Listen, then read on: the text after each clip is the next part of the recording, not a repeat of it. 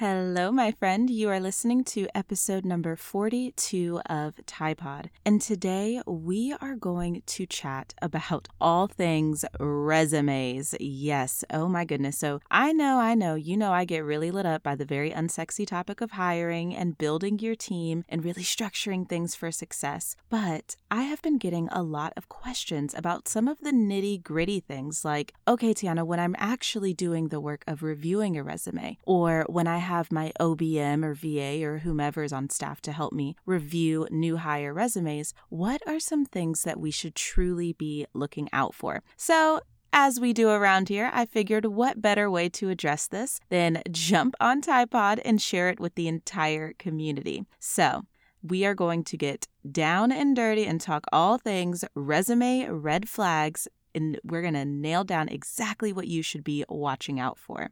Go ahead and grab that pen and paper, friend. We are going to nail down 4 main things to be looking out for. I have got you covered.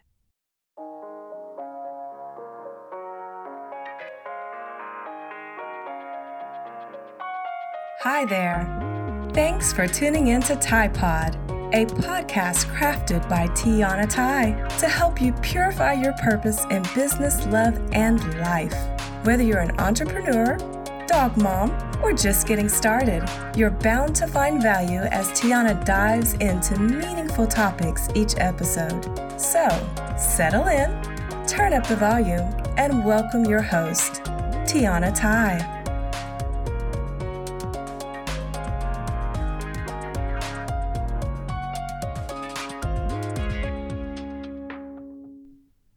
I've got to take just a quick second to ask you for a serious bit of support. TIPod would not be possible without your reviews, your comments, and just all of the positive feedback that we've been receiving so far. So if you haven't already, please go on, hit subscribe to make sure you're not missing out on any of this good and free content, and also be sure to leave a review. You may think that I'm not looking at them, but I swear to you, my friend, I read every single review and it just makes my heart so happy. So if you haven't already done so, hit pause, leave a review, and then let's get back to the goodness. Having a lot of interest in any position that you post really is like a double-edged sword, right? On one hand, you are excited and just really honored to have quality people applying for your opening, and you're knowing that you are going to be able to truly make that next dream hire, right? But on the other hand, let's keep it real.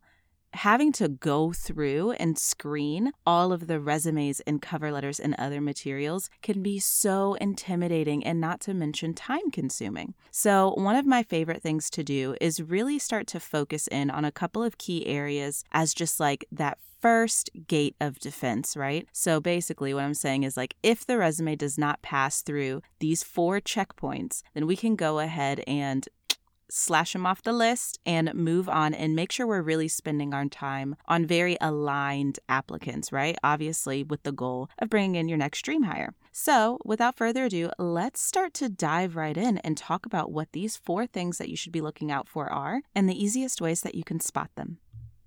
All right, number 1. This one is probably the easiest thing to spot. So obviously we're going to cover it first, which is spelling and or grammatical errors. My friend. Okay, so this is a gimme, but we have to have the due diligence and really use this as a super easy screening tool for us, right? Spelling errors are literally the most common red flag on any resume. And if you have a lot of applications going on and you're really going through a bunch of options for your next hire, then to see a spelling error or to see many spelling errors, let's be clear, people do make mistakes, but to see many spelling errors is a really good indication that the resume should be thrown out. Now, this can sound harsh to some people, but let's really think about this for a moment.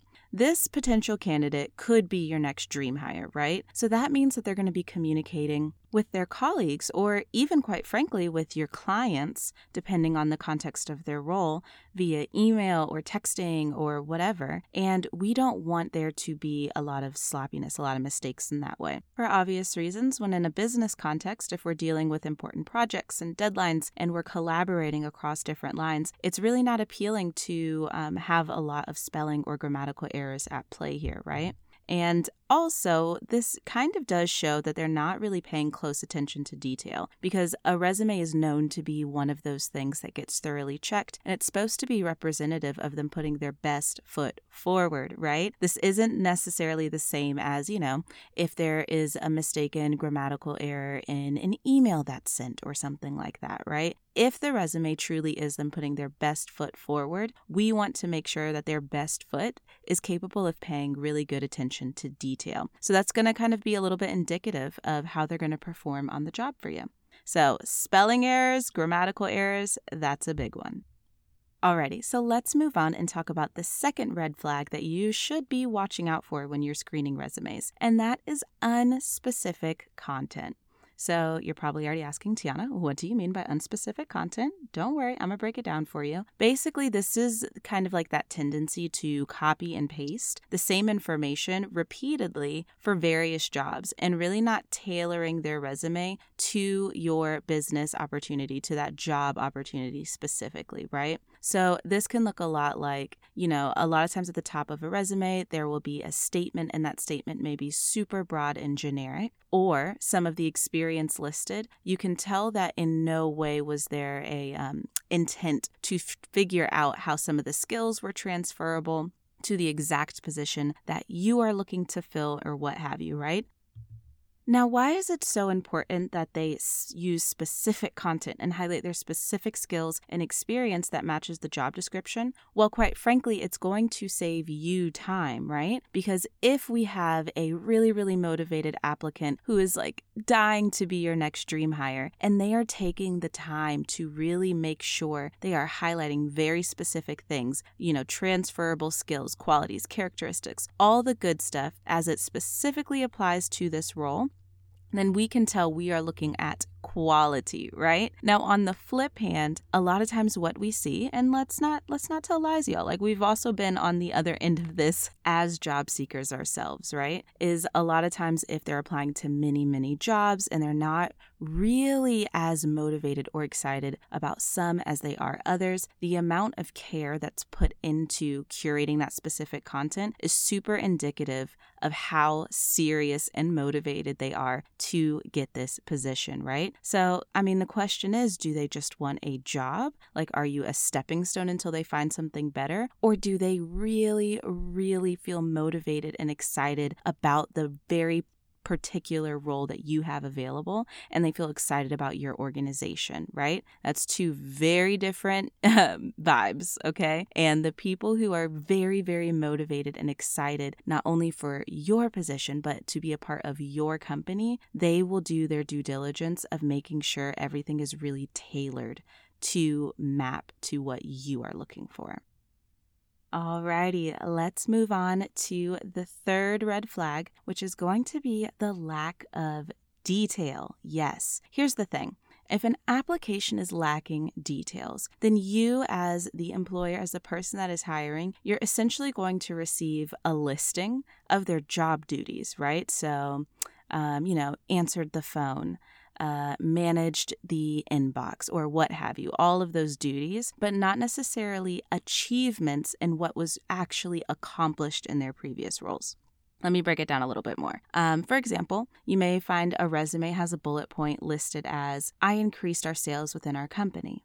Okay, that's great. The one thing that this is missing, though, is that element of detail. It's not telling you any measurable information and how their previous accomplishments could occur in your business, right? So instead, a better bullet point to really communicate that I increased sales within our company, it could say, I met and exceeded all of Company X's quotas, resulting in a 25% increase in sales over 12 months. Right? That is specific, and that's next level, especially if you're really looking for someone to bring in a degree of expertise into your business. So you can clearly see that not only did they improve things at the company, you can see that they are saying in 12 months, sales increased by 25%.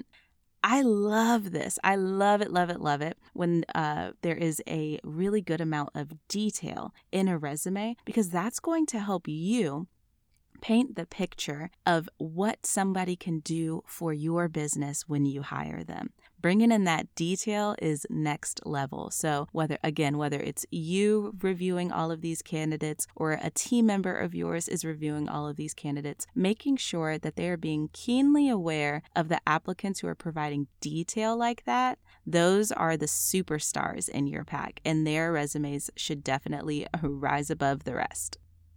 I told you we were getting right to the goodness in this episode, so we are going to talk about the last and final major red flag that you should watch out for if you are reviewing resumes, all right? And this one's a doozy. It is unnecessary or inappropriate information. Let's start with inappropriate, shall we? Now, obviously, y'all know me. I come from corporate. There is a lot of decorum, a lot of, I call it like pomp and circumstance, and a lot of that is not necessary. But when someone is putting their best foot forward again, we want to be on the lookout for little things like a juvenile email address. I remember literally my old email address. What was it? Oh, it was trich, because my last name used to be Richardson. So it was trich_lovable. And I rocked that email for years. But let me tell you, as soon as I think I was like 15 years old when I got my first job. Y'all, as soon as I was 15 years old getting my first job, that email got retired and became the spam email, right? Because even applying to like fast food joints and whatnot, I wanted to make sure that I presented myself with a slightly more mature email than trich_lovable, right? So, unicorn lover, blah, blah, blah, or anything like that. It's not necessarily the biggest deal breaker, but you have to ask yourself, this is all your call, right? Would receiving an email from, unicorn lover 8008 on behalf of your company, would a client receiving an email from that email address on behalf of your business, would you like that? Would that bother you? That sort of thing, right? So obviously, really, the rule of thumb that we're expecting here is that an email is some, indication of like first name, last name, blah, blah, blah. Obviously, numbers are okay. We're not being sticklers about this, but I do want you to think about, okay, if I received an email as a client, if I received an email from this email address, would I like it? And if the answer is no, but you like everything else about this candidate, I'm not saying throw the resume out. But what I am saying is you need to consider, are you going to provide your team members with company email addresses, like specifically business email addresses, or are you going to request that the candidate creates an additional email account with a more professional email address? These are real questions, real things to be thinking about. Alrighty. And what did I mean when I said unnecessary information? Well, sometimes, and a lot of times we see this more so when candidates don't have a ton of experience or something and they're kind of trying to pad the resume, make it look a little nicer, a little fancier. They'll put in some really unnecessary stuff that is not relevant to the job and really shouldn't be included on a resume. So this could be like, pictures or a list of their hobbies or a list of classes they took in high school, even classes they took in undergrad, depending on the role. Sometimes that makes sense. Or any like highly specialized jargon, right? Again, a lot of times these sorts of things show up when we're just trying to fill up the resume, the one-page resume, and it's just really not necessary. And it does make your job a little bit harder to really start to decipher, like, okay, does it make a difference to this role if this person, loves to play basketball, right? Probably not much. Now, it also, fun fact here, including some more like personal things in the resume screening, the part that's supposed to be like highly objective of you or your team member who's screening these resumes, can introduce a level of bias. Because if you find out what someone looks like or what their favorite things to do or other like, more so personal information, you may find a commonality, right? You may be like, oh my God, I love to bake too. This is so great. And although it's great, the resume screening and those initial phases of hiring, y'all know me, we want them to be as objective and fair as possible, and we want to save some of the more personal get to know you for further on in the hiring process, okay? So that's my soapbox. I jump up on there every once in a while, but it is what it is. And there you have it. Those are the 4 red flags I want you to watch out for next time you are screening a resume and trying to make your dream hire.